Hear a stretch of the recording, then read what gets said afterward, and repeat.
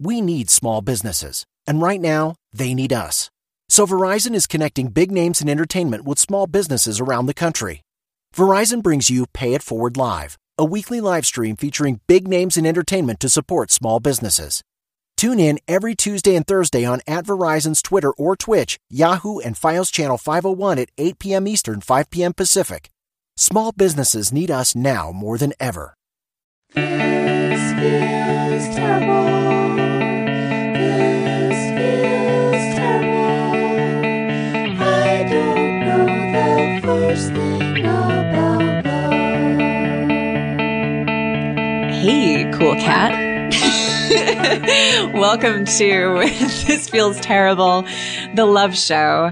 I am your host, Erin McGathy, and this is a show about relationships and love and sex and dating, boys and girls and girls and girls and boys and boys beds and boys and berries. We've yet to have a boys and berries sexual. I'm looking for you. If you're out there, please email us at thisfeelsterrible@gmail.com.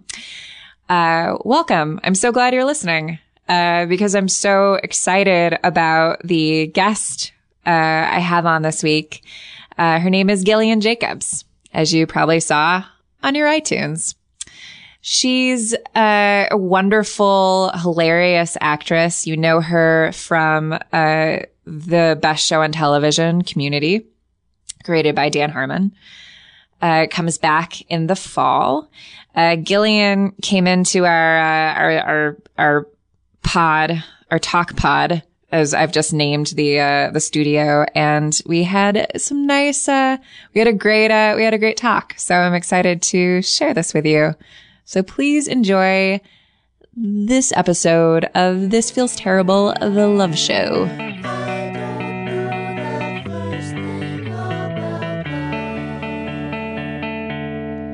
I lived in New York before I lived in LA, and I never had any of the typical real dating experiences that you see on such shows as Sex and the City or other those documentaries. Yeah, those documentaries. But I did remember this one experience. I had gone to this show at St. Mark's Church in the East Village, and my friends had left, and I'm closing my eyes because I'm remembering. This is what I have to do to remember things. It's fine. I wasn't worried that you were falling asleep or anything. Yeah. And I realized I'm like squinting one eye in addition to closing both of them. Looks great. Thanks. So I'm so beautiful. I had a brief period of smoking because I had started smoking for a movie role because I was trying to be method. And I was smoking a cigarette, and this guy and his friend walked by, and the guy bummed a cigarette off of me, walked like half a block, came back and said, "My friends and I are going to this bar. Do you want to come with us?" And I had never done anything like that in my life. Every instinct in me was like, don't go. But then I was like, yeah, why not? It's the East Village. I could just like leave if he's weird. So we went to a bar with him, his cousin's girlfriend. What do these guys look like? Or what did that guy look like? Well, it was also very atypical for me because he was like a tall, strapping, blonde, like law student at Pepperdine. Okay. Not the kind of guy I've ever dated. So like a real Brock. Yeah. A real Brock. I'm just thinking of a name. Like a real Brock Jensen. Yeah, exactly. So Brock Jensen. Brock Jensen, follow them to this bar. I actually am getting along with the cousin's girlfriend well. And then we end up going to another bar where we ended up hanging out with a Swedish Supreme Court judge. I remember that. Interesting. Not making that. They had government in Sweden. They have a Supreme Court as well. But they just had bicycles. They just love each other so much they don't need government. They don't need any kind of outside regulation. And then realized at some point that his friend had gotten kicked out of the bar, that we hadn't realized that. So then we had to go find his friend. Mm-hmm. So then we're walking around the East Village, and I hadn't realized until this point, but my date, Brock Jensen, was incredibly drunk and was like bobbing and weaving up the sidewalk, walking up like First Avenue, trying to find his friend. Finally, he hands me his phone and says, can you call him and find out where he is. So I'm on the phone saying, where are you? I turn around and go, oh, he's at blah, blah, blah. And I see that Brock is pissing on a wall openly in front of me. And then I just went home. So my one attempt at being kind of spontaneous and not living in fear resulted in a guy pissing on a wall in front of me. Man. So you're usually pretty careful. Yes, when it very comes to- very anxious, very risk adverse, and not very spontaneous. So I was trying something new, and it blew up in my face. Pissed on a wall. Pissed on a wall. Sexy, Brockton. So when you left, like, do you have any idea, like, if he saw you leaving, where you're like, I'm leaving now? I think I announced my departure. Right. He had been trying to get me to go. He did not live in New York, and he was trying to get me to come back to whatever apartment he was staying at. And I think he was even like, "We have extra toothbrushes." Drunk logic. This will get her. very, very practical. And Toothbrushes, which you could make a leap and be like, you have a kit? I know. for one night stands. I'm sure some guys do, though, right? They must I wear contacts, so that's always forefront in my mind too. Contact solution. Oh, so if I was a guy Gentlemen. out there, if I was a Don Juan, I would make sure to have extra contact solution and contact cases. There you go. If I was trying to lure ladies back to my apartment, because that's like a deal breaker for me. If there's no contact solution, I have to go. Contact solution sales just went up 45%. You said that you're normally very careful. Yeah. What does it take for you? What is your process like when you're interested in somebody? God, I've never thought about my process. If only Close those eyes. Squint. I don't know. I'm trying to think of what. Probably all the wrong things lure me in. Are you a date person? Do you like being like if a They tend to go catastrophically. I mean, which is why this is a good podcast for me to be on, because I have a lot of bad date stories. Like my dad made me go out. Oh, you went on a date with your dad. My dad, yeah, he was fundamentally like, "Come on, catastrophic. let's just go out for burgers." And I mean, I want. All right, how amazing would it be or not amazing, if you're like, yeah, I have catastrophic date stories, or you're like, my dad molested me. It was Or terrible. just like consensual incest. I fell in love with my father. Oh man, That would ruin everything. That one day you're going to get that guest. You'd be like, I don't have a bad story. I have a wonderful story. I'm in love with my father. Yeah. And then it will be the end of the podcast. or the beginning of my Pulitzer. This feels wonderful. My dad made me go on a date with this guy who was like a family friend. And what? Yeah. Like one of your dad's friends? No. Oh, good. That would be horrible too. My dad's like, he's 55. Yeah, because we're just incest adjacent at that point. 401k, solid. No, he was age appropriate. It was like, my dad is one of 13 kids. And so he and his siblings and this family, the Joneses, I'll call them, they always used to like spend summers together at this lake in Wisconsin.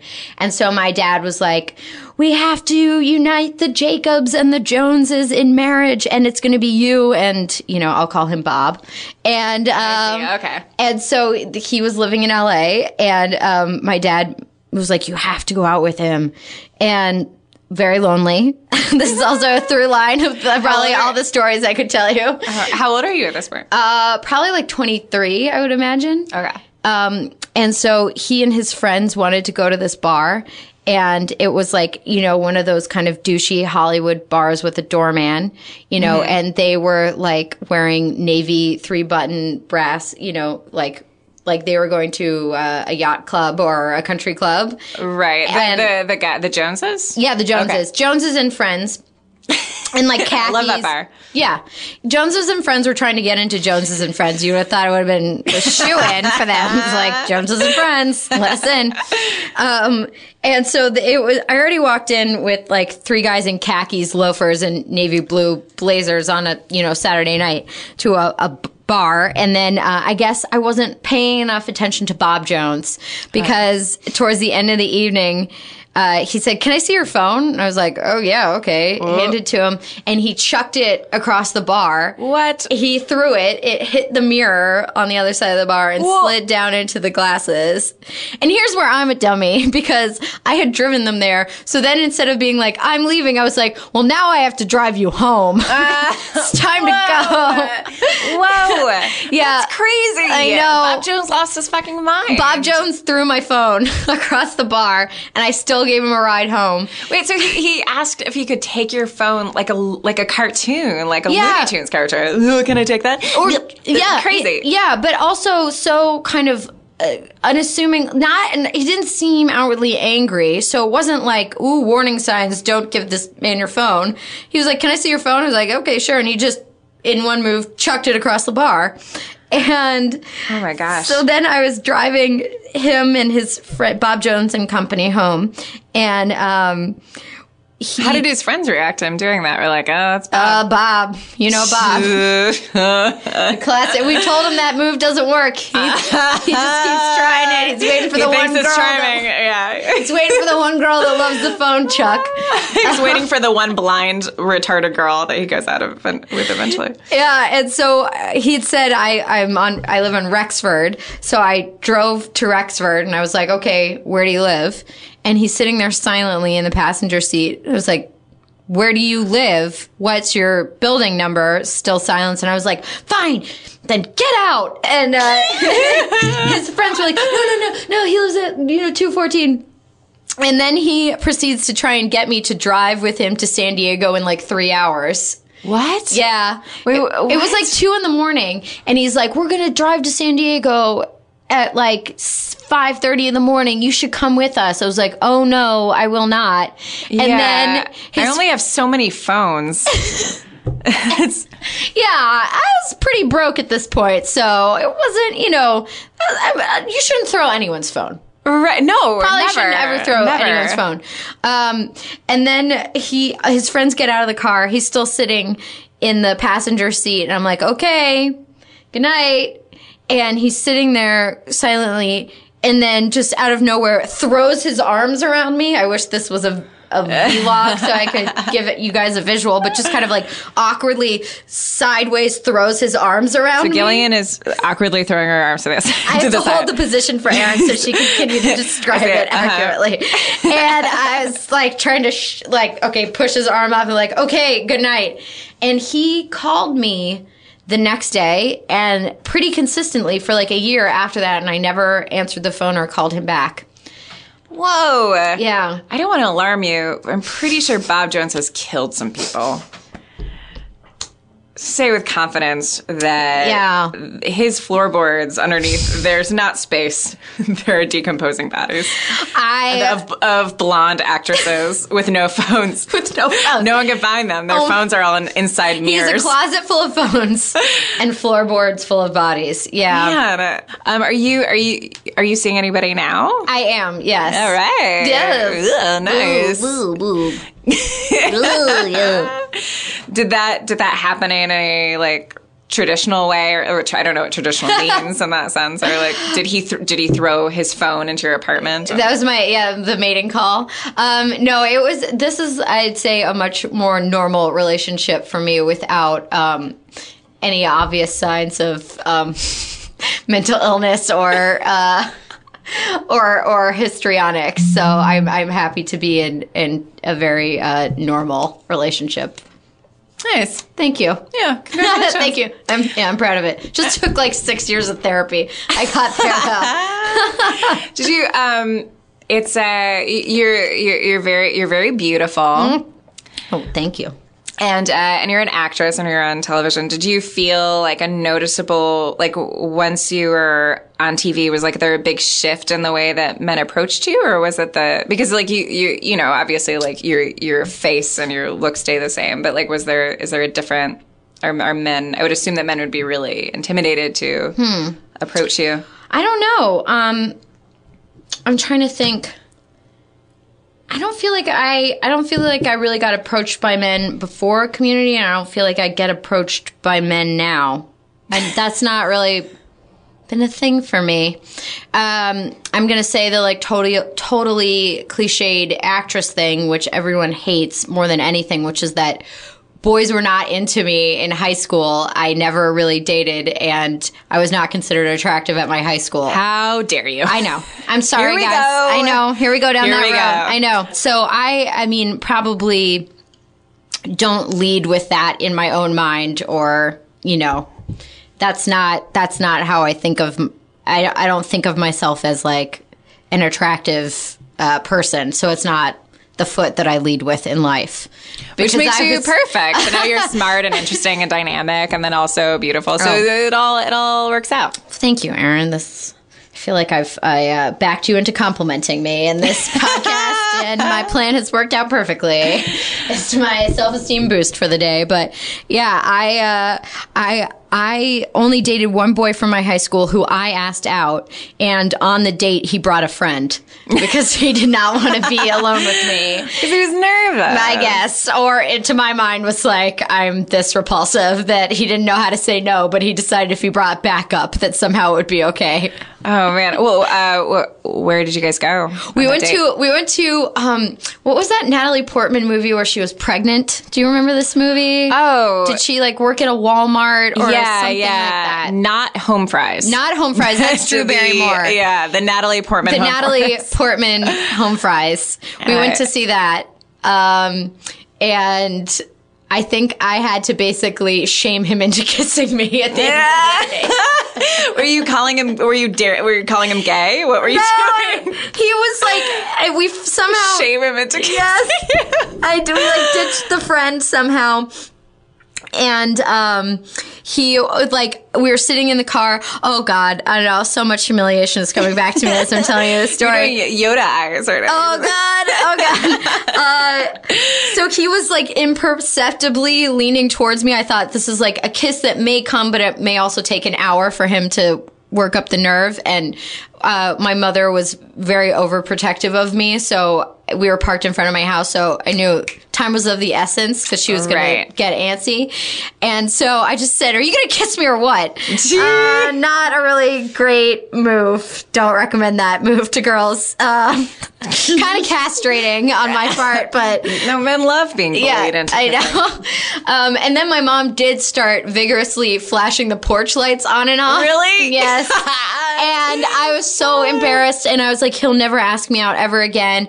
And I got in, and I was like, Mom, how could you do that to me? It was so embarrassing. He's never gonna ask me out ever again. She was like, my mom's, she didn't want to come out and say like, I thought you were making out in the car. She was like, he was parked in the wrong direction, and I thought he would get a ticket. And I mean, like, I grew up in a suburb Amazing. of Pittsburgh where maybe a cop car drove down my street once my entire childhood. Yeah, There was yeah. no parking authority like in New York or LA. It was like where she had to, like the amount of reaching she had to do to come up with that excuse was pretty impressive. Yeah, So, yeah. and like pretty sweet that she like didn't want to embarrass you, and she. He was parked in the wrong direction. Oh my goodness! Does your mom still like ask a lot of questions about your boyfriends? Yeah, she does. She totally does. But she like also, well, if she likes someone, she'll ask way too many things of them. Like that boy in high school, she made him paint our living room. And Whoa! I know Like, oh my god! Like, I'm gonna die. Like my so-called life. Did you watch My So-Called Life? yeah, I don't remember this episode much to my chagrin, but I loved My So-Called Life. Yeah, Did they? and- Who paint Angela's friend. Oh God, Krakow. Yeah, Brian Krakow. Brian Krakow. He like helps Angela's dad put wallpaper up. But like he shows kind of an interest because he's in love with Angela. Yeah. But then like Angela comes home and he's like, what are you doing here? And he's like, I'm just helping your dad put up wallpaper. A little different. No, the dad what? doesn't make him do it, but the dad likes that he's getting. Yeah. So anyway, so your mom made. No, we had actually even broken up at this point, and I don't think I told my mom. And he was such a nice guy that Yeah. he still painted my living room for my mother. Oh my goodness. I know. Who broke up with whom? I broke up with him. Oh no!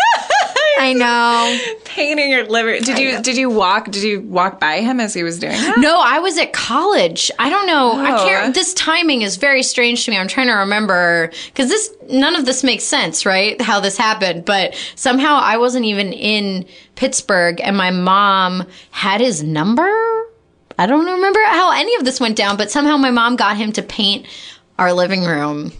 And then I was like, Mom, we're not even dating anymore. And she's like, well, he did a very good job. He did a very meticulous job. I'm sure she like also demanded that he do like a very meticulous job as well. You know what I mean? Like tape it off around the windows, and like she did not want it to be sloppy. She wanted it to be a perfect. Oh man, what do you think his inner monologue was as he was painting that? I am a schmuck. I'll never be nice to another girl ever again. Like I'm gonna just be mean from now on. Oh my god! This is my rosebud. This will be why I'm an asshole to women. That's how I think of it. Like I crushed whatever niceness was in the sky. Oh, and now he's an asshole. I'm sure he's not. I'm sure he's still very nice. Well, I don't know. I know. I could have done it. Do you feel like you've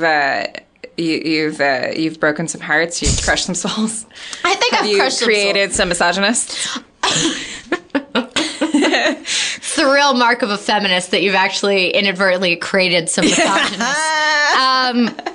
I've crushed some hearts probably in my day, but I've gotten my heart mauled, so I guess the score is even. Yeah. I wish the people listening to this could see how much I am blushing throughout this entire podcast. Yes, sure.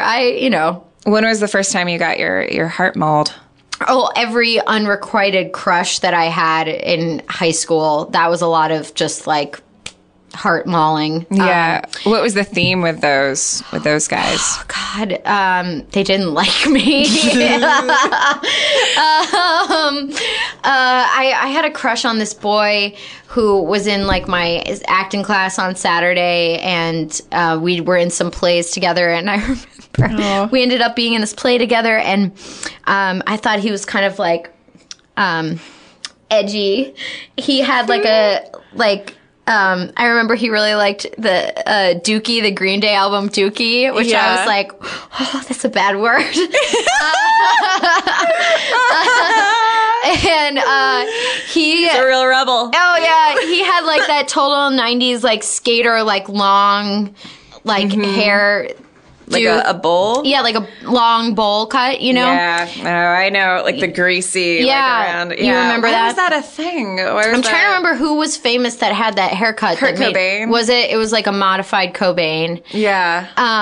And so we were in this play together, and one day he came, not at half hour. He was a little late for the call at the theater, which I was, of course, early every day. And he had like soot everywhere, and he had gone like all over his face. Yeah, and he had gone like Lysoling, where he like spray a can of Lysol and like set it on fire. Oh, I have not. Yeah, is this a Pittsburgh thing? I guess Lysoling. Yeah, I know. And so he had like somehow that produced soot on his face. I don't know.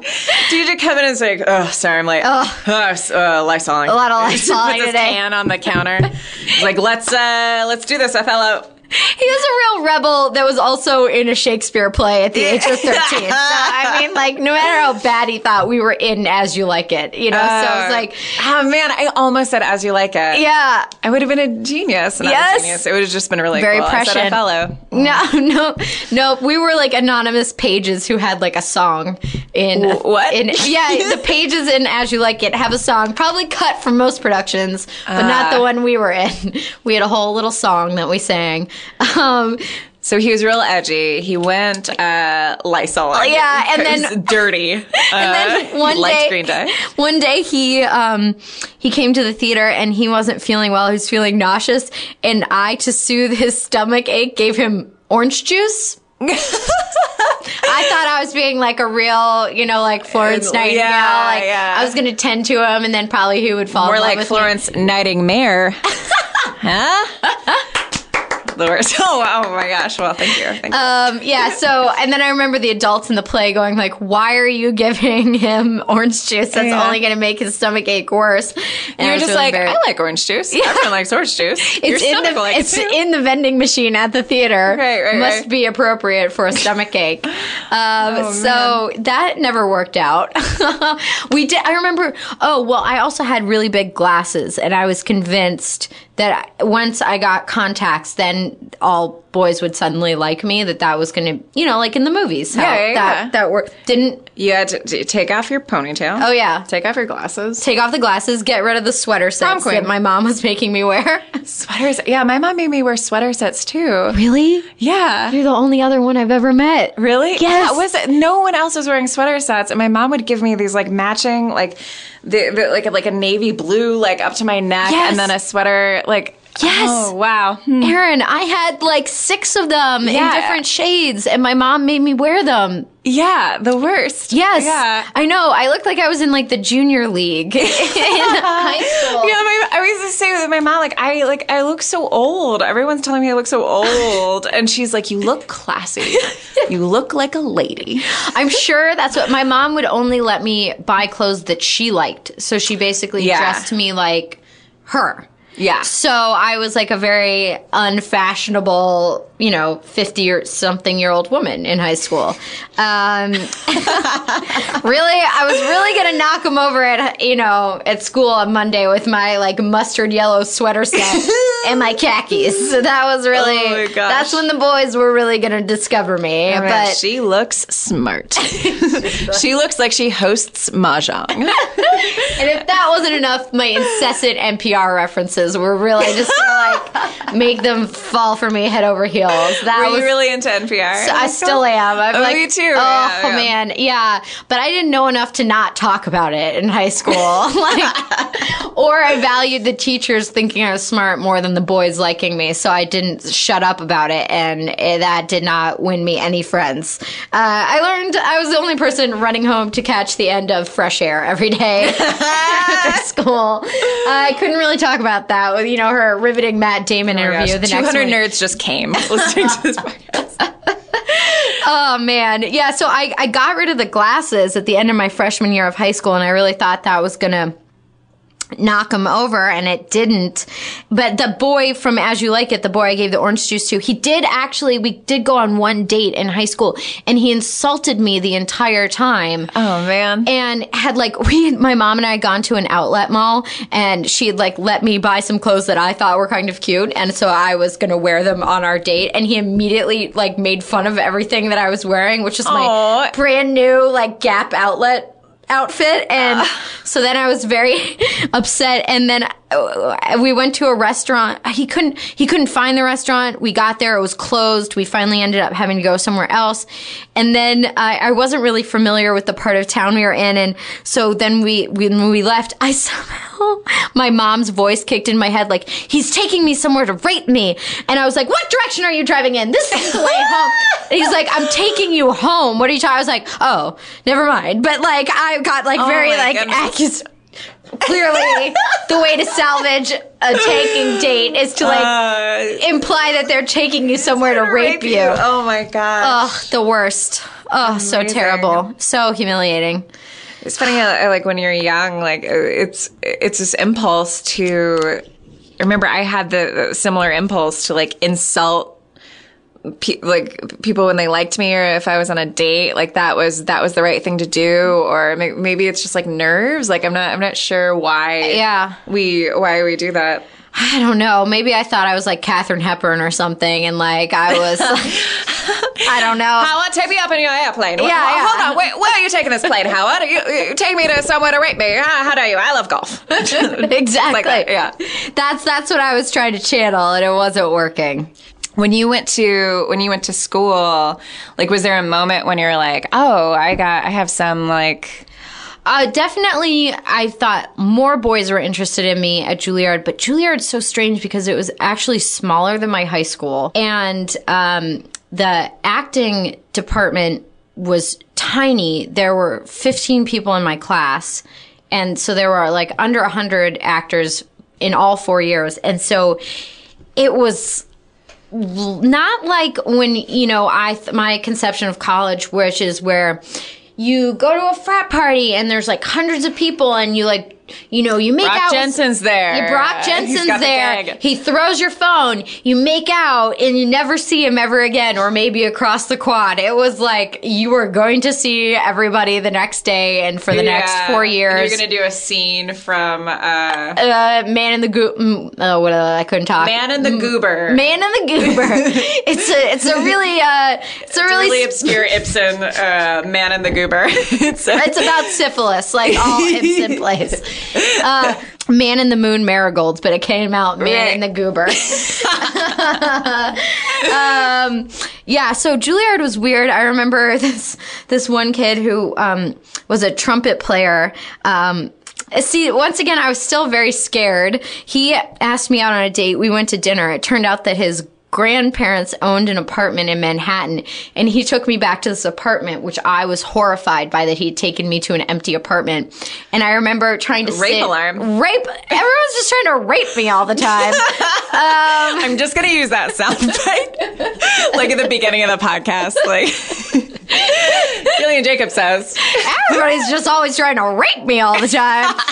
So I remember sitting as far away from him as possible on the couch and just disgusted by the fact that he would dare take me to an empty apartment and what did he think was going to happen.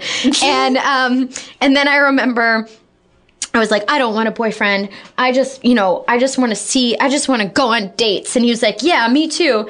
And then I remember. I just want to go on dates. Yeah.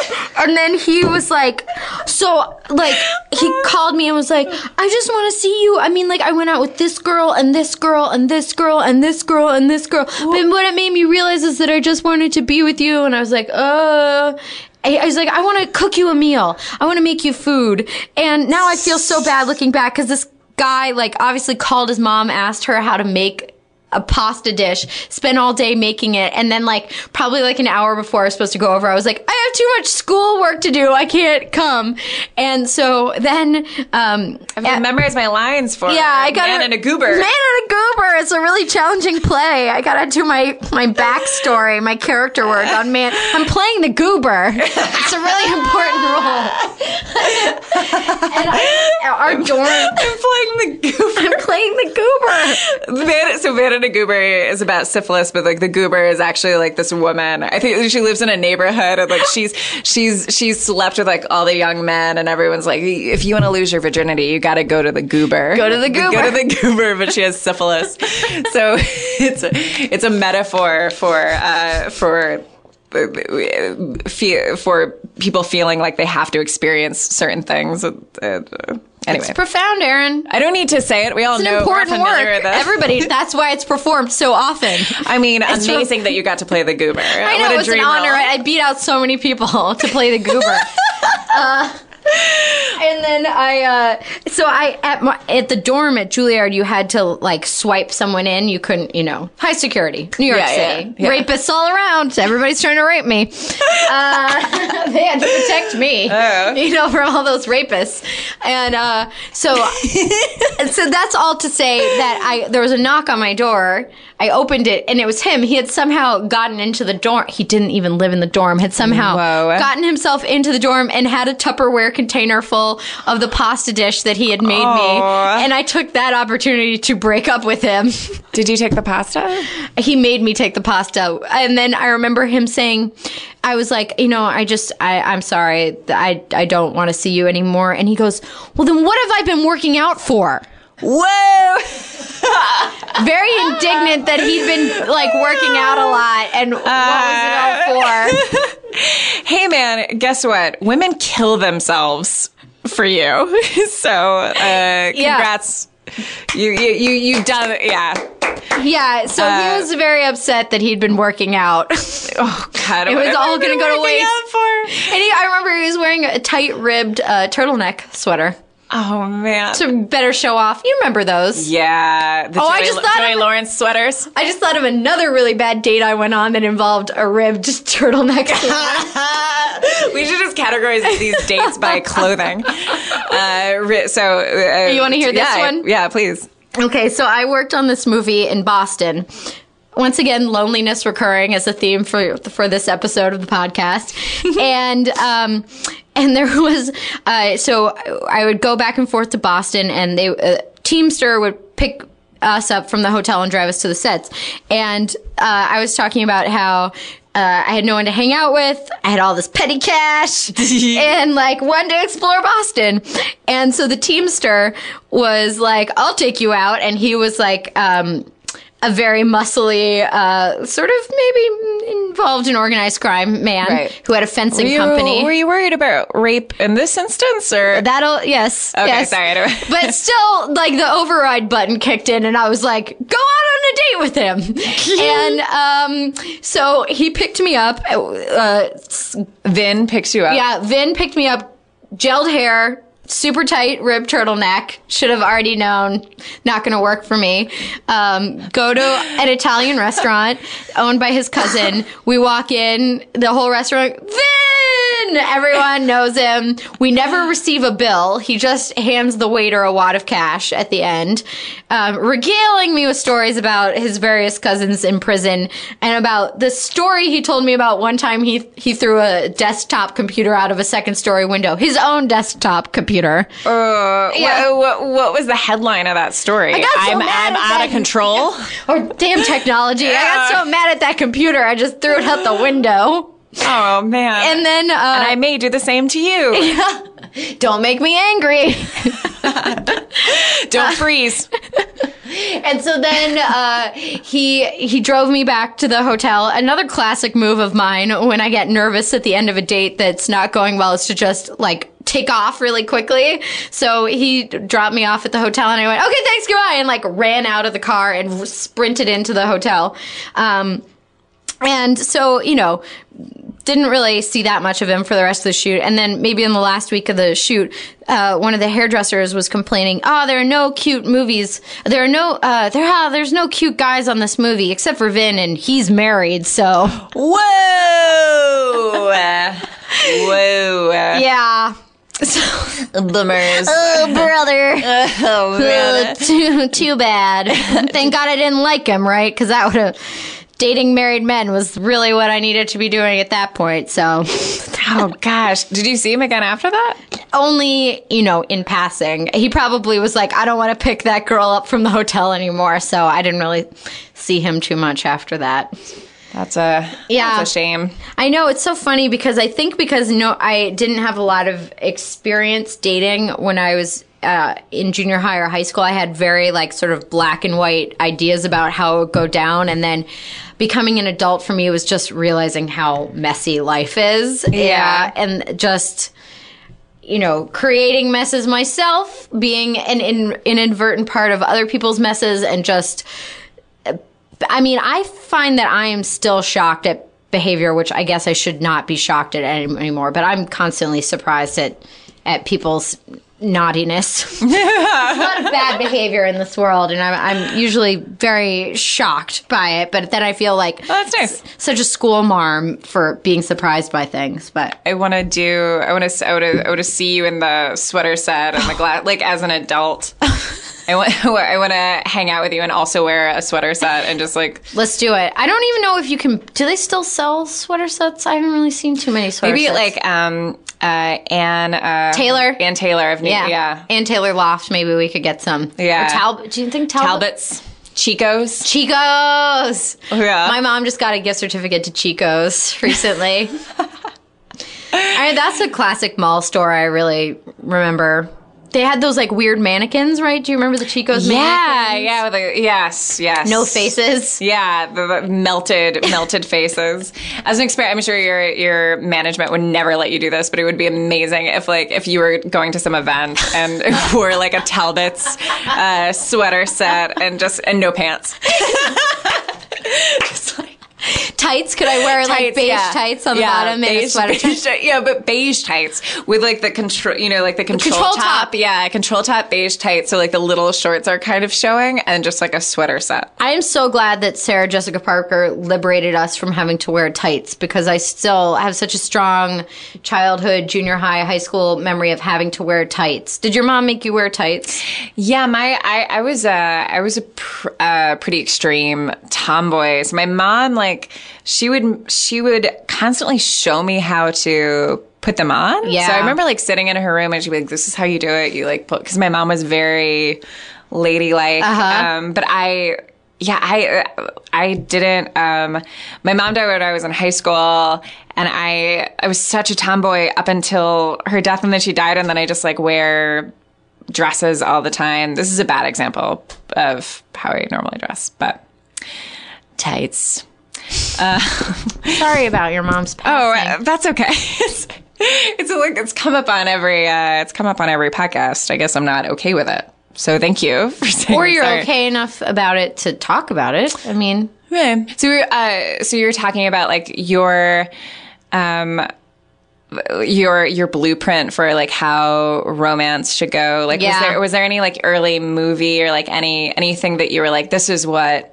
I'm probably also the reason that I engaged in a lot of trying to engage in a lot of banter with people was that like I was obsessed with movies like Much Ado About Nothing with Emma Thompson and Kenneth Branagh. Yeah. So I probably thought that I was like Beatrice and the guy would be like Benedict, and we would have a really witty battle of the wits. Yeah. Nobody else really wanted to engage in that. I was pretty obsessed with that romance. Yeah. I felt that way too, because that's like, it's such an accessible thing as a kid, because it's so easy to like, you have all these boys that you just like punch in the arm all the time, and then they fall in love. Yeah. You realize they're in love. I know. And they're both really smart. Yeah. And I think that's like also a big conflict when you're younger, is feeling like, should I pretend like I'm dumber than I am, like I see all the girls around me doing? Because Which you shouldn't. You shouldn't. You shouldn't. But I just, I remember having this girl that, I remember we did like a class project together in junior high, and I was like, oh, she's going to be my new friend. And she was smart and she was really pretty. And then she just started acting really stupid and got really popular and always had boyfriends, and I just refused to do that. But I saw girls doing it, and in the short term, I guess, getting what they wanted, which was a boyfriend, but I always felt like very indignant about that. And I guess as I've gotten older, I've found more people, not just guys, who, I mean, that's, I'd say, I don't know that I've ever dated anybody that wanted me to just be stupider than I am. Maybe. But in high school, that felt like a real thing. Like, guys didn't want to date smart girls. Yeah. Well, that's a thing in like every aspect of high school, I think. Like, no one, being different is, everyone wants to destroy it, because when you're a kid, you're like trying to learn how to be. So like in a class, when you have the top grade, it's like, all right, man, like what are you working hard? What are you trying? Haha, loser. Yeah, hitting the books after. Yeah. What do you marry a book? What do you marry a book? What do you marry a book? The most cutting retort. Hey kid, why don't you marry a book? Well, I remember my friends in high school were all the really smart girls, and I was kind of the dumb one of that group. And I remember that I actually did better on the SATs than my friend who was like number 2 in our class. And I think she was really angry that I did better on the SATs, because I was supposed to be like the dumb one in the group. Amelia Chen. That's an actual girl that went to my high school. Amelia Chen. I was just thinking of like what that girl, and playing the game of naming everyone. Oh yeah, I like it. I like that one. Amelia Chen did not want me to do better than her on the SATs. But I mean, so we kind of like formed a little subgroup of the nerdy girls. But even they were doing better at getting boyfriends than I was. Yeah. I still, even within that group, was like the most hopeless when it came to that. Hey, you. Thank you for getting this far in the podcast. This is a commercial break. This podcast is part of the Feral Audio Collective, which they're awesome, and there are a ton of other great podcasts on the same collective. So check those out, please. I listen to a lot of podcasts. I love podcasts, like I hope you do. I know that in every podcast, everyone is asking for donations or different things. So that can get that can all pile up. I totally get it. As an incentive, because we also have to ask for donations to keep this going. If you are able to donate $50 or more, I will send you a personalized gift in the mail. So if you go to feralaudio.com and you go to This Feels Terrible and donate $50 and leave your address, you will have a nice little surprise in your mailbox. And it will be cool. Let's get back to Gillian Jacobs. Oh man, I feel like I've had a very similar high school experience. Yeah, I was friends with all the nerdy girls, but they all had boyfriends. Yeah, they all had boyfriends, and I was just impossible, really awkward and weird. Speaking of high school and junior high, when I was in middle school, I had an online diary. Mm-hmm. An website called My Diary. Told you about it before the show. I was going to pretend like this was the first time we'd ever discussed it. Yeah, I know. I just felt weird about it. I just felt like a lie. I talked to you about it. There can't be any lies in this podcast. I signed a contract beforehand, and I'm sorry that I was trying to pretend like you hadn't discussed this. It's quite all right.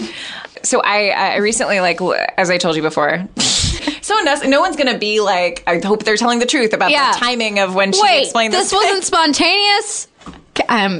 Click. Click. They hang up the podcast phone. Because they listen to it on that, rotary phone attachment you can get for your iPhone. Yeah. You stick a penny in it. Yeah. Click. No, wait. Speaking of the rotary attachment, I was driving over here from Los Feliz, and I drove by this guy that was like the cool. I don't know. He had like a Fleet Foxes tattoo on his face or whatever, but he had the iPhone out with like the rotary attachment. Yeah. But he was outside, and he was clearly having like a really heated, angry conversation on that handset thing that looks like an actual phone. And I was like, "You look hilarious. Yeah. You can't have an angry conversation on that. No. You talk about what restaurant you're going to not eat in later. You don't break up with your wife on that phone attachment." So anyway. Moving right along. We mutually decided on this awkward voice. Go into the website.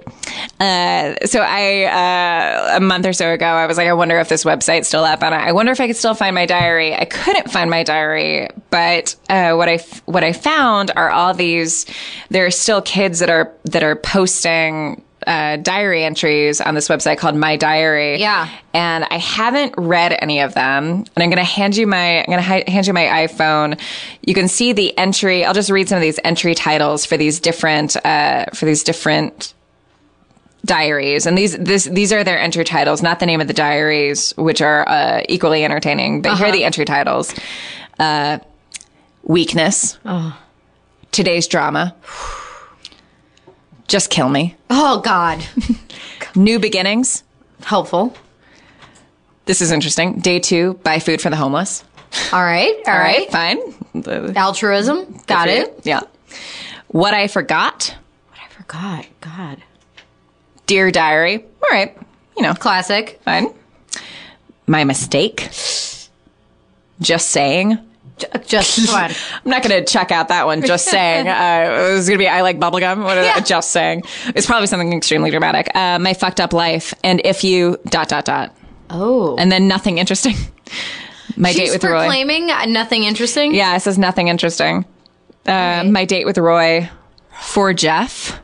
Uh-oh. But here, I'll hand this to you.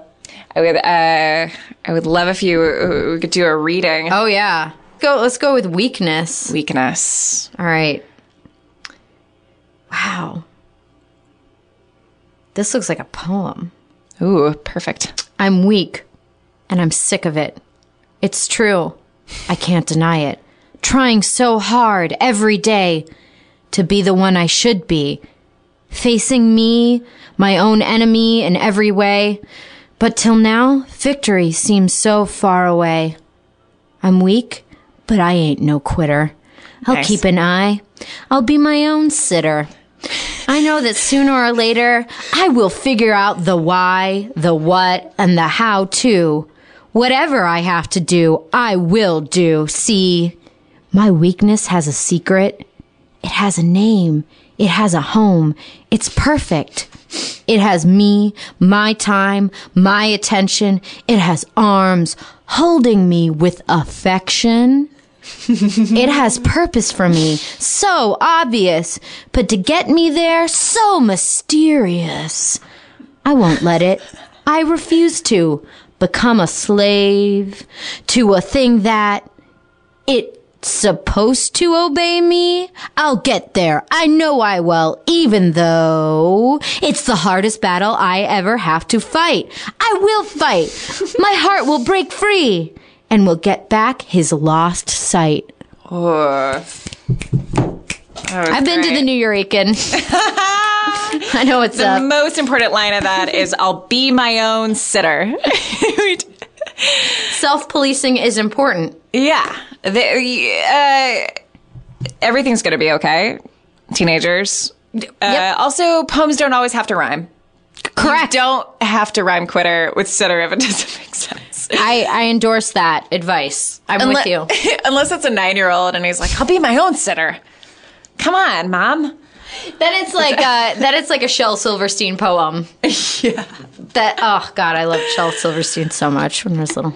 I wrote a very dramatic poem in like 4th grade that got me laughed at publicly. Oh yeah? What was it? I did this program called like the Young Writers Institute in the summer, I think for 2 years, maybe more. And which is just for the coolest kids in your school, right? It's just for the super well-adjusted people with too many friends. Just like, guys, not enough hours in the day for all these play dates. Gotta go to the Young Writers Institute. Do you feel like you fit in too much? Come to the Young Writers Institute.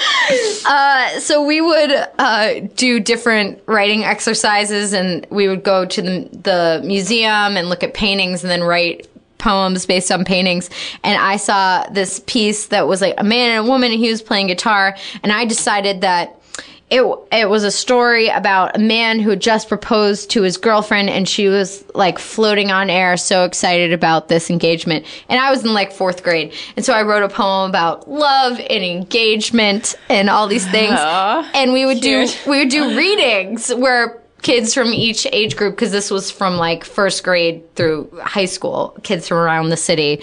And I got up and read my poem about love, and I was publicly laughed at. Like the audience burst into laughter. Well, and they're adults in the audience too. Yeah, I think it must have been the best thing they had ever seen in their life. It was like a tiny 4th grader who wrote a poem about love. Is that little girl in the tree? Yeah. From that what commercial is that?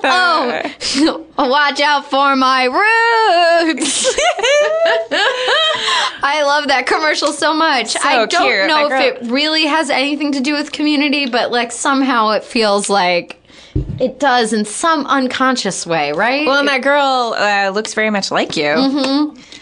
Yeah. I wish I had the dryness actress. I know. I wish I had her dry delivery style. I mean, she really knows how to undersell something, and I'm such a ham. So, thank you for saying that. I mean, thank you for saying that. I know who I am. So I'll read one of these babies. Feel free to. What's a meal? Okay, this may be depressing, but I'm going to read What's a Meal. Just me and the boss today. Went to lunch across the street. He asked for the bill. I said, I took care of it. He replied, that's not right. When we finished, he asked for some change so that he could leave the tip. I said, I took care of it. He shook his head and said, that's too much. If I could do more, I would. If I can do them in silence, I will. I could never repay him for what he gave me. What? Sometimes I have to fight for it. Whoa! What? I don't know. It turned fascinating towards the end. Wow. And also, like, that should star like Michael Fassbender as the boss. Yeah. What is happening there? I can never repay him. God, what did he do for her? I don't know. I mean, maybe. I mean, he could have given her his job, or not his job, her job. A promotion, maybe. A promotion. That's not right.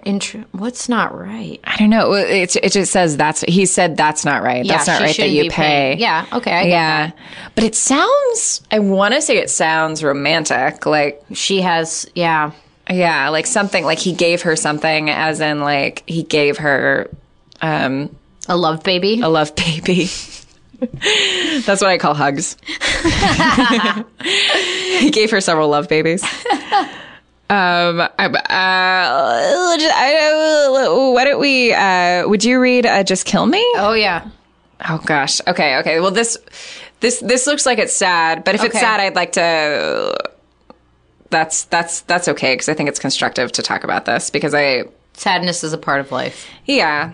And as inappropriate as this podcast is, I know that there are teenage girls who are listening to this, and I want you to know that everything's going to be okay. True. Here's Just Kill Me. Just Kill Me. By Gillian Jacobs. I don't think I can do this anymore. I just want to write down everything in my head. I just need to put it somewhere. I'm sick of staying silent even though there's no one I can really talk to. Anyway, I'm not good enough. I never will be. I'm tired. I tried, but I'm done. Not thin enough, not clever enough. Can't stop crying. No one cares. I don't blame them. Can't even write a poem out of it. Want to cut deep, but I can't. Doctors. I want to kill myself. I want my head to be silent, hang myself, but what with? Overdose. Painful. Jumping. Where from? Building. Train. Tell someone. I can't. Sleep. I want it to be permanently. It's not going to get better. My emotions may go up and down, but I'm always going to feel like this. Somehow. I'm so selfish. How can I do this to them? They will forget eventually. Everyone will. Just kill me. I tried to help you, give you a shoulder to lean on, hoping you would do the same, but you don't see it or help. You just ignore it, as if I don't matter, even when I'm in the fucking process of killing myself. Fuck you. Society is shit. I'm a fat shit. Don't even deserve to live. Starve because I deserve it. You want to see me, get me to make the effort, and then say no. Fuck you. I need to let go completely. I physically can't do this anymore.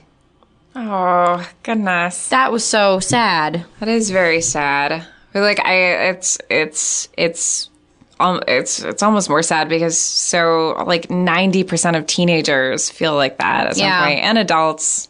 I know. Yeah. I think that I knew a lot of, I had so many friends in high school, I think, that felt exactly that same way. And then I guess the thing that it feels like high school is just going to, we don't even know what age this person is, but let's assume they're in high school. It just feels like it's going to go on forever. Yeah. And whatever bad situation you're in, you're stuck in forever, but it's not true. And it's like, you know, it was the people that loomed so large in your life in high school, you know, if you move away, you don't even ever have to see them ever again. No, and you won't think about them anymore. No. They're not important anymore. And whatever they thought of you, and, you know, God.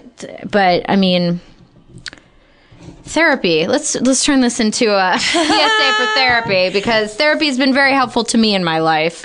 And finding people that you can talk to that are professionals is really important, that are qualified to deal with that. Because a lot of times, you know, all you have is your friends in high school, and they're not really qualified to help you with really serious problems. So please find someone that's qualified, that, you know, that can give you good, solid advice, and it will get better. Yeah. Well, and a million people feel that way. And it's you're winning already, because you're too dynamic for your social group. Like, you're going to move past that, and you're going to be better. Gillian Jacobs, not very cool in high school. Not at all. And now you're playing a babe on TV. On the TV. On the TV. I made it to the TV. I had, That's a big deal. Like, you weren't super popular. It's not like the most popular cheerleader in high school is then playing an ingenue and something. That's not the way things work. No. and I wasn't even like, I didn't even do well at Juilliard. I was like on probation there. They almost kicked me out. I was not considered. Oh, really? Yeah, I was not considered like a particularly good actor.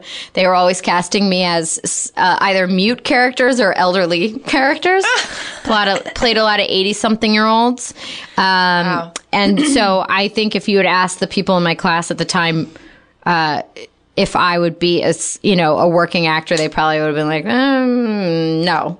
So, yeah. I mean, it's like so many of those things are temporary. And basically, like, no one is right about who you are and what you're going to do, including yourself. Yeah, that's so true. And I had so many friends in high school that were anorexic, self-mutilators, really like clinically depressed. And it's really hard as a friend too to watch people go through that, because you can't make it better for people. You can't fix things for people. But if, to try to be a supportive, understanding, caring friend is so important, because I also feel like when you hit puberty as a girl, I just remember crying for absolutely no reason. Mm-hmm. There was no reason why I was sobbing, and I couldn't control it. And there was nothing that anybody could do to console me. And it was just purely like the hormones in my body raging. The hormones in teenagers' bodies are crazy.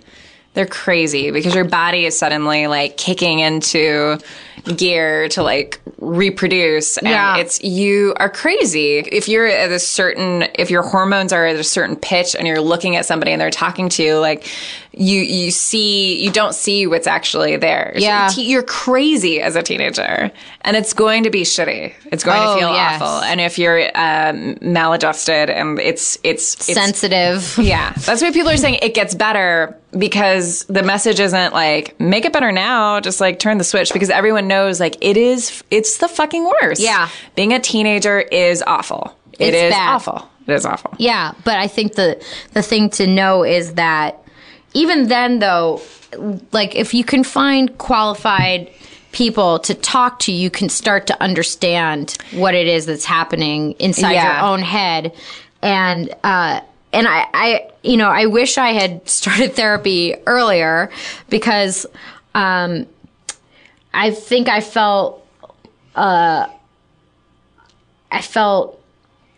can I put this? Who knew this would be so serious? From talking about Johnny Rocket throwing my phone to therapy. But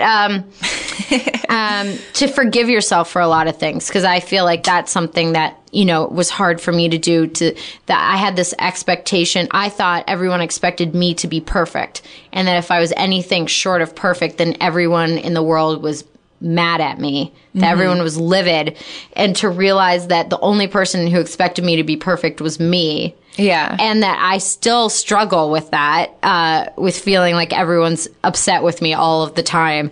But to start to recognize that that's the thought pattern that's going on, and the more I can recognize it, the more maybe I can let go of it quicker. Because I think I just spent a lot of time just assuming that everyone hated me and everyone was mad at me all of the time because I wasn't perfect. Yeah. Well, then, so great that you're able to talk to somebody. I think that's a really constructive message that everyone should talk to somebody. If you don't have the resources for therapy, like find an adult that you trust, or a teacher. It's all, they know more than you. True. And, I had acting teachers and people, that was sometimes were easier for me to talk to than my mom, because it wasn't my parent. But they were like the same age, and it was like a sort of mentor person that I could confide in and talk about these issues with. And because you don't want to tell your parents things. Yeah. So it's like that, I think, was really helpful to me to have those figures in my life where I felt like I could talk about that stuff. Well, it's harder for parents to be objective and to like really see the problem, and like because they see that as you're talking, they also see like the toddler that's like unwrapping a Christmas present as she's saying like, I want to die because Danny. I heard that Danny called me fat. I thought you were going to say Danny Aiello. Danny Aiello? Who's Danny Aiello? Aging character actor. Yeah. I like the way that you said Asian character actor. Like you were saying, sun chips. Yeah, sun chips. You know, that category. Ribbed turtlenecks and Asian character actors. Gosh, why was that a thing? I don't know. I used to wear ribbed turtlenecks underneath sweatsuits. My mom would also buy me full sweatsuits that I would wear to school with maybe a coordinating color ribbed turtleneck underneath. So oh that my gosh, also, you were immediately a housewife. That's so funny. And I really had a thing for clogs. Before they had like their hipster resurgence, I was like earnestly wearing clogs in the 3rd grade. I remember my teachers banned me from wearing clogs to school, though, because they said they made too much noise when I walked down the hall. Loud. Or maybe like your noise was interfering with a teacher's shoe noise. We're the only ones who can make a clickety-clack around here. You're intimidating the students, and you're a student.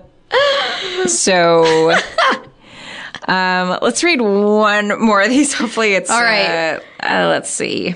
All right. My date with Roy. This is from mydiary.com. Mm-hmm. Check it out. Okay. I'm plugging it for some reason. Oh, I thought that was the beginning of the entry. Check it out. Check it out. Oh, yeah. Could easily be. Entry starting now. We went on some hill. Perhaps my favorite sentence of all time. We went on some hill. We went on some hill. It's a pretty nasty one, but I love the idea because I really need to get some muscle because of my health. All right. The way up was okay, and on the top, we both ate a snack. He paid for both of us anyways. Always. As always. Then we were laying on 2 benches, and he suddenly made a huge panic. He forgot the car we used had to be back by 2 p.m. So he was like totally nervous and he was silent all the way down, and we almost ran, and I almost fell at least 10 times because the floor was slippery. At the end, I actually fell. Nothing serious happened. He then stopped, but he already made me angry by then. I was silent in the car and he also said nothing. We delivered the car to his mom, and I wasn't overly polite with hellos because I do that just for him, and I was really angry. So I was stuck in sports clothes. I fell, and I also had my day ruined because of him. We were in the city, so I could do nothing really. We went to some place, drank some Coke, and ate tuna salad. I asked him why he was silent, and he said it was because I was angry. Aren't you supposed to apologize or something when you make someone angry? So we went to his place next so he could take me home. He caught up on Damon's little crush on me, and we talked, and he also told me I could do anything I want with Yulissa as long as we had sex less than 5 times. Whew. What? It's almost over. I suppose we'll discuss this after. All right. I will repeat that sentence because it's like hieroglyphics. He caught up on Damon's little crush on me when we talked, and he also told me I could do anything I want with Yulissa as long as we had sex less than 5 times. So I'm pretty safe for now. I'm not really sure about Roy. He is yummy, but damn, he screws up a lot, and he is so different than me, and he is really boring. So he's hot but boring, right? Is what we've... Yeah. He's really yummy. Okay. They have some kind of open relationship going, right? Yeah, but there's this 5-time limit. Yeah. So maybe she's bisexual. She's at Yulissa. Yeah. Interesting name. Spelled, yeah, like a female Ulysses. Yes. Is how it's spelled. Which is kind of cool. Yulissa. Okay. I could do anything with Yulissa as long as we have sex less than 5 times. Okay, so why did he just say 4 or under? Yeah, you can have sex with her 5 times or 4 times. Yeah, less than 5 times. Okay, and well, and Damon has a crush on her. Yeah, she needs to tell him about everyone that has crushes on her. Yeah, and why was she mad? She was mad because he had to return his car. He didn't time this out well. They got to the top of the hill, and then he realized that they had to be back at his mom's place pretty quickly. I also like that she says that she only says hellos for him. Like, I'm not a polite person. Yeah. For this guy, I'll do the hellos, but on my own, I don't say hello and goodbye to people. She makes no bones about it. No. So like that's kind of the awesome thing about these anonymous diary entries is because like they're you can be people totally are just like honest. whatever. Yeah. They're also public. So strange. So she was stuck in the city, which meant there was nothing to do. Wouldn't you think it'd be the opposite? Yeah, but I think that she's a teenager. I'm guessing that like we drank some Coke and ate some tuna salad. Yeah. It's like when you're underage and you're like in a city, it's like office buildings and the subway and yeah, I don't know. But yeah, that also like, what do you mean you're in the city? You could do anything as opposed to the suburbs where you could rob people's houses. What do you mean? What are your activities? Robo tripping. You could go buy some Robitussin in the pharmacy. Yeah, you can Lysol trip. What did Lysoling? Lysoling. Oh man, Get soot on your face in the suburbs. Can't do that in the city. Come again? You said you could sit on your face? No, you can get soot on your face. I thought you said you could sit on your face, and I was like, Jesus. Yeah. I don't want to censor you. However, I don't know how you got there. You can sit on someone's face in this. What you do on Saturdays? Or you just sit on people's faces? That's my business. Just know that it involves face sitting. Every time that you're like, a little awkward, like you're just thinking like, well, I take down my pants, I sit on people's faces, and like sometimes they're jarred by it, and the guy that doesn't complain about it, or that's the winner. Yeah. Oh man. How about could you read this entry entitled "Nothing Interesting"? Yep. It sounds safe. Nothing interesting. Not many interesting things have happened to me nowadays. I'm at home with my parents and Matt. My parents want to do summer cleaning or IDK. I don't know. I think that's right. But yes, Dad. Yes. IDK stands for I don't know. What they came up with. Sometimes I have to Google internet abbreviations, guys. I'm not afraid to admit it. But what they came up with a new stupid idea for rearranging one of the rooms every morning. Yesterday, Mom decided to clean the room in which we used to keep mostly unnecessary things. But I had an idea and decided to sell some of them on the internet. I could earn some money this way. Smiley face. Nothing interesting. And now my parents have rearranged the kitchen. I almost finished my astrology teacher's present today, but I still needed to buy a few things to make it. Yesterday I went to 2 stationaries, but both of them were closed. So today I went to a third one. I arrived there at 10:30 in the morning, but it turned out that it would only open at 11. This sounds like my life. I tried to go to that restaurant, but it's closed on Mondays. And then I went to that other restaurant, and it's also closed on Mondays. So I had to go to that place I always go to. So I had to wait a lot. But it was a cool place. I'm going to shop there next time, too. Smiley face. Yesterday, I went to church to pay the price of the religion camp. I met the pastor, who was very kind. He told me that we'd meet at the camp, too. Matt is very annoying and boring, not smiley face, frowny face. So she's into astrology and church camp and selling things on the internet. I wonder who this Matt person is. Is that not her brother, right? Because she probably, but he's with her parents. Stepbrother? Weird friend of family who's hanging. I wonder what boring means to a teenager. Boring has been overused by teenagers for that does sound boring, though. That does sound very boring. Rooms. Yeah. When I would, in the summertime, I would wake up and my mom would have typed and printed out a list of things that I was supposed to do that day. That would be next to my bed every day of the summer. Really? Yes. Typed. Man, what kind of things are on that list? Like fold rags, do ironing, I can't remember. Really boring stuff that I did not want to do. And if I didn't, I'd do it that day, then it would just be on the list the next day. So I relate. Do you have any siblings? Mm-mm. Oh, so you got the full brunt of the chores on me. Mm-hmm.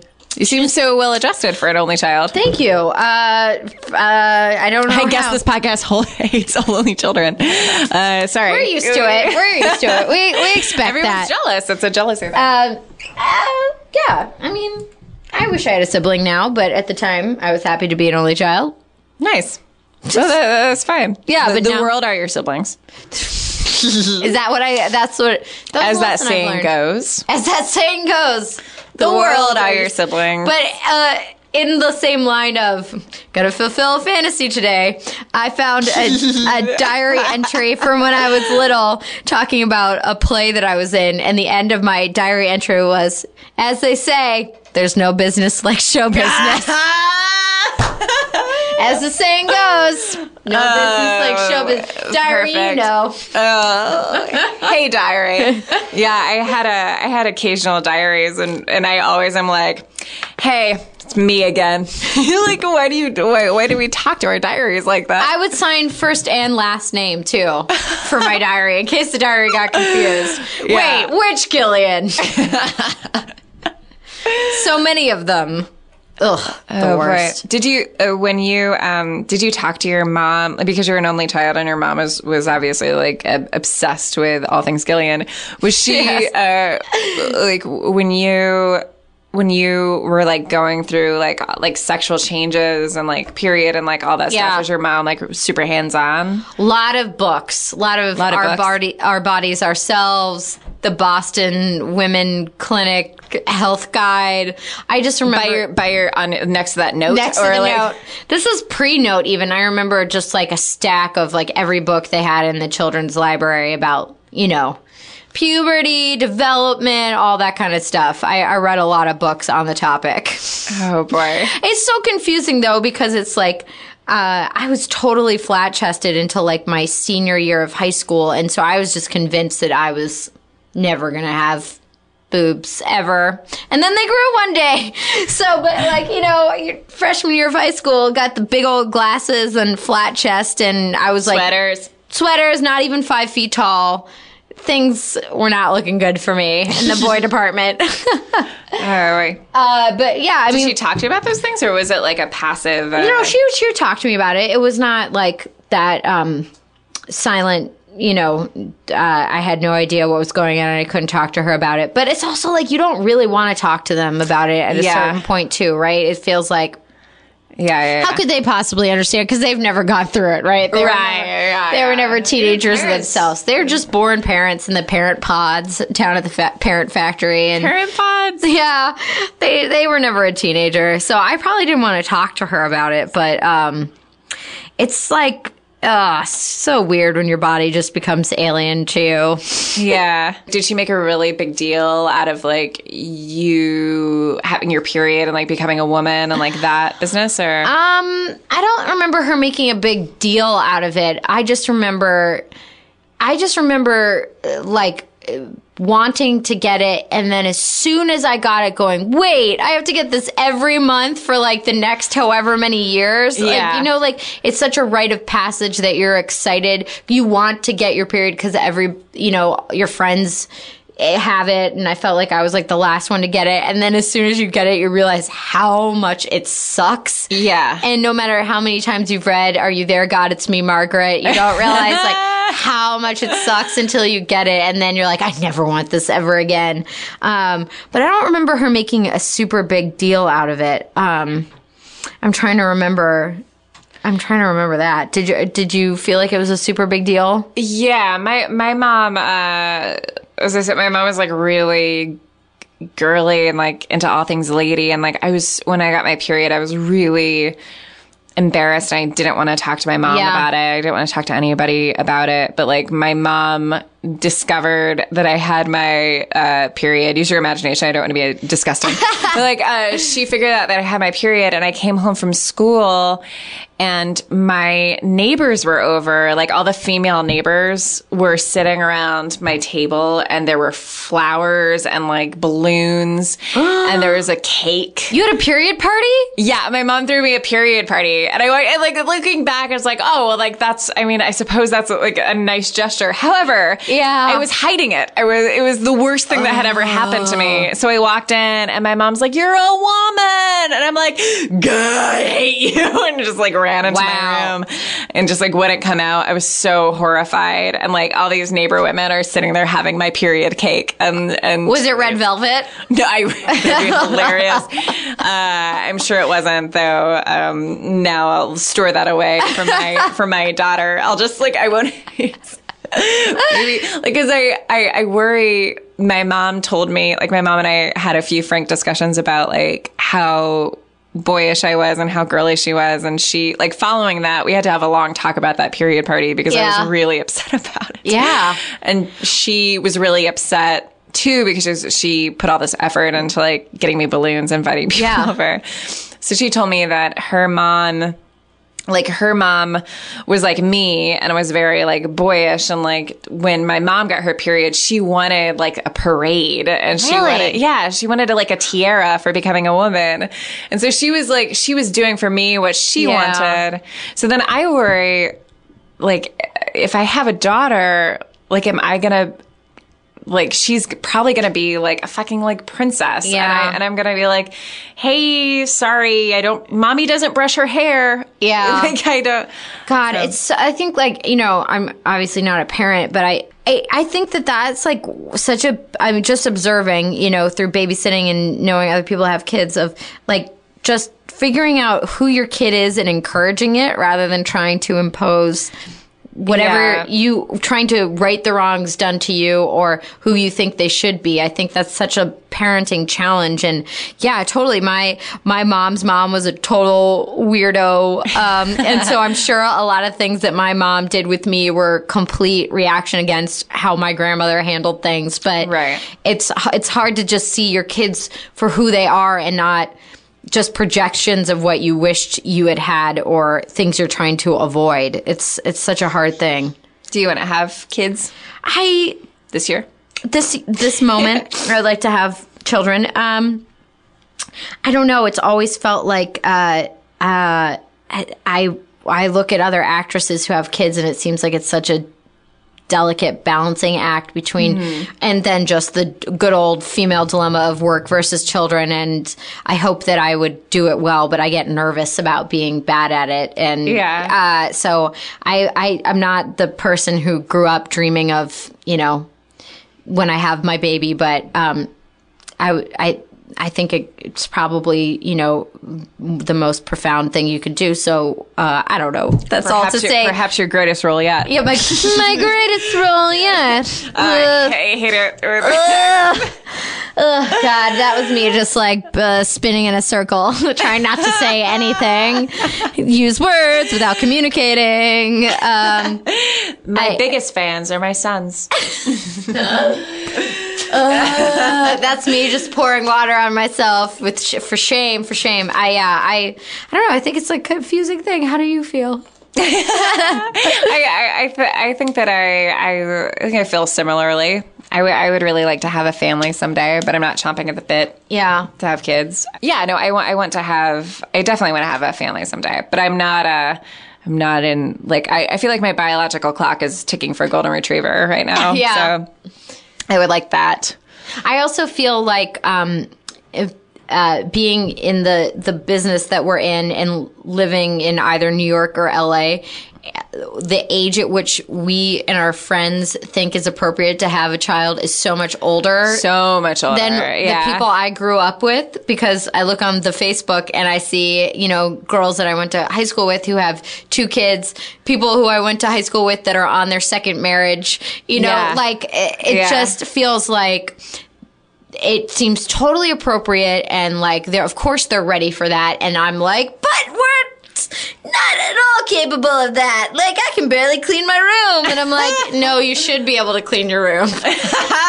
You should like dust I'm like floorboards. Is your boyfriend the same age as you?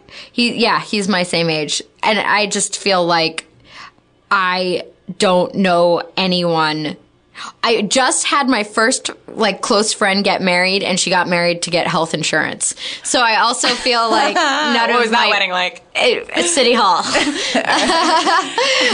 But up until that point, none of my friends were married. So I also feel like, and my mom has never put pressure on me to get married or have kids. So I've never gotten that, from her as well, which I think a lot of people experience from their parents, is that when are you going to get around to that? So I feel like in a sort of suspended state of animation where it's like, nobody else is doing it. It's not a thing. And then it's like, wait, my friend I know it's for health insurance, but I can no longer say none of my friends are married.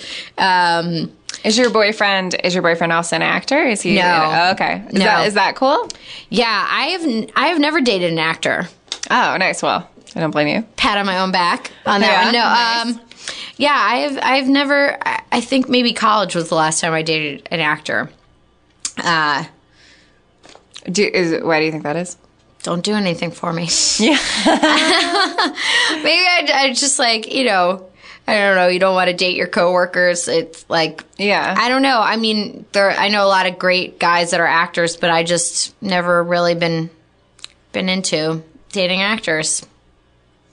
There you go. I don't have a profound reason for it. Just never happened. No. So all those rumors about me and Ken Jeong are false. That torrid affair never happened, no matter what you read on TMZ. Well, I mean, there was no love involved. No. It was just physical. It was a purely sexual relationship. Yeah. Ken and I can swap shoes. That's true. So. Oh, really? That was really the basis of our romance, was swapping shoes. Swapping shoes. It was a foot fetish turned relationship. Oh, boy. Well, on that note, thank you so much for doing the podcast. Thank you for having me. Yeah, of course. I hope I provided you with enough terrible anecdotes to fill a podcast. No, it was great. It was perfect. Thank you very much. Thank you very much. That was Gillian Jacobs. She's wonderful. She's one of the coolest ladies I've ever met. For updates on this podcast and on me and on my eating habits, you can follow me at Erin McGathy on Twitter. If you have anything you want to send me, I would love it. Any fan art or suggestions, hate mail, hate poems. Does that ever happen? You can email those to thisfeelsterrible@gmail.com. I check it obsessively, and I do return all emails. And also, stay cool, stay in school, and remember, keep listening. Smiley face!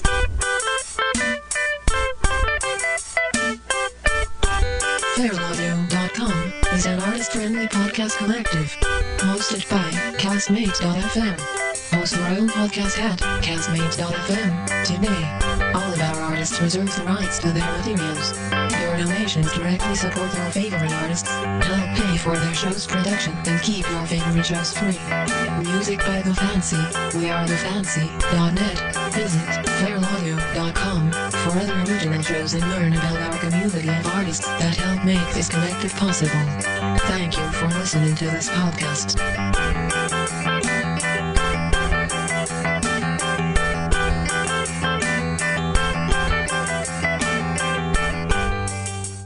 Verizon brings you Pay It Forward Live, a weekly live stream featuring big names in entertainment to support small businesses.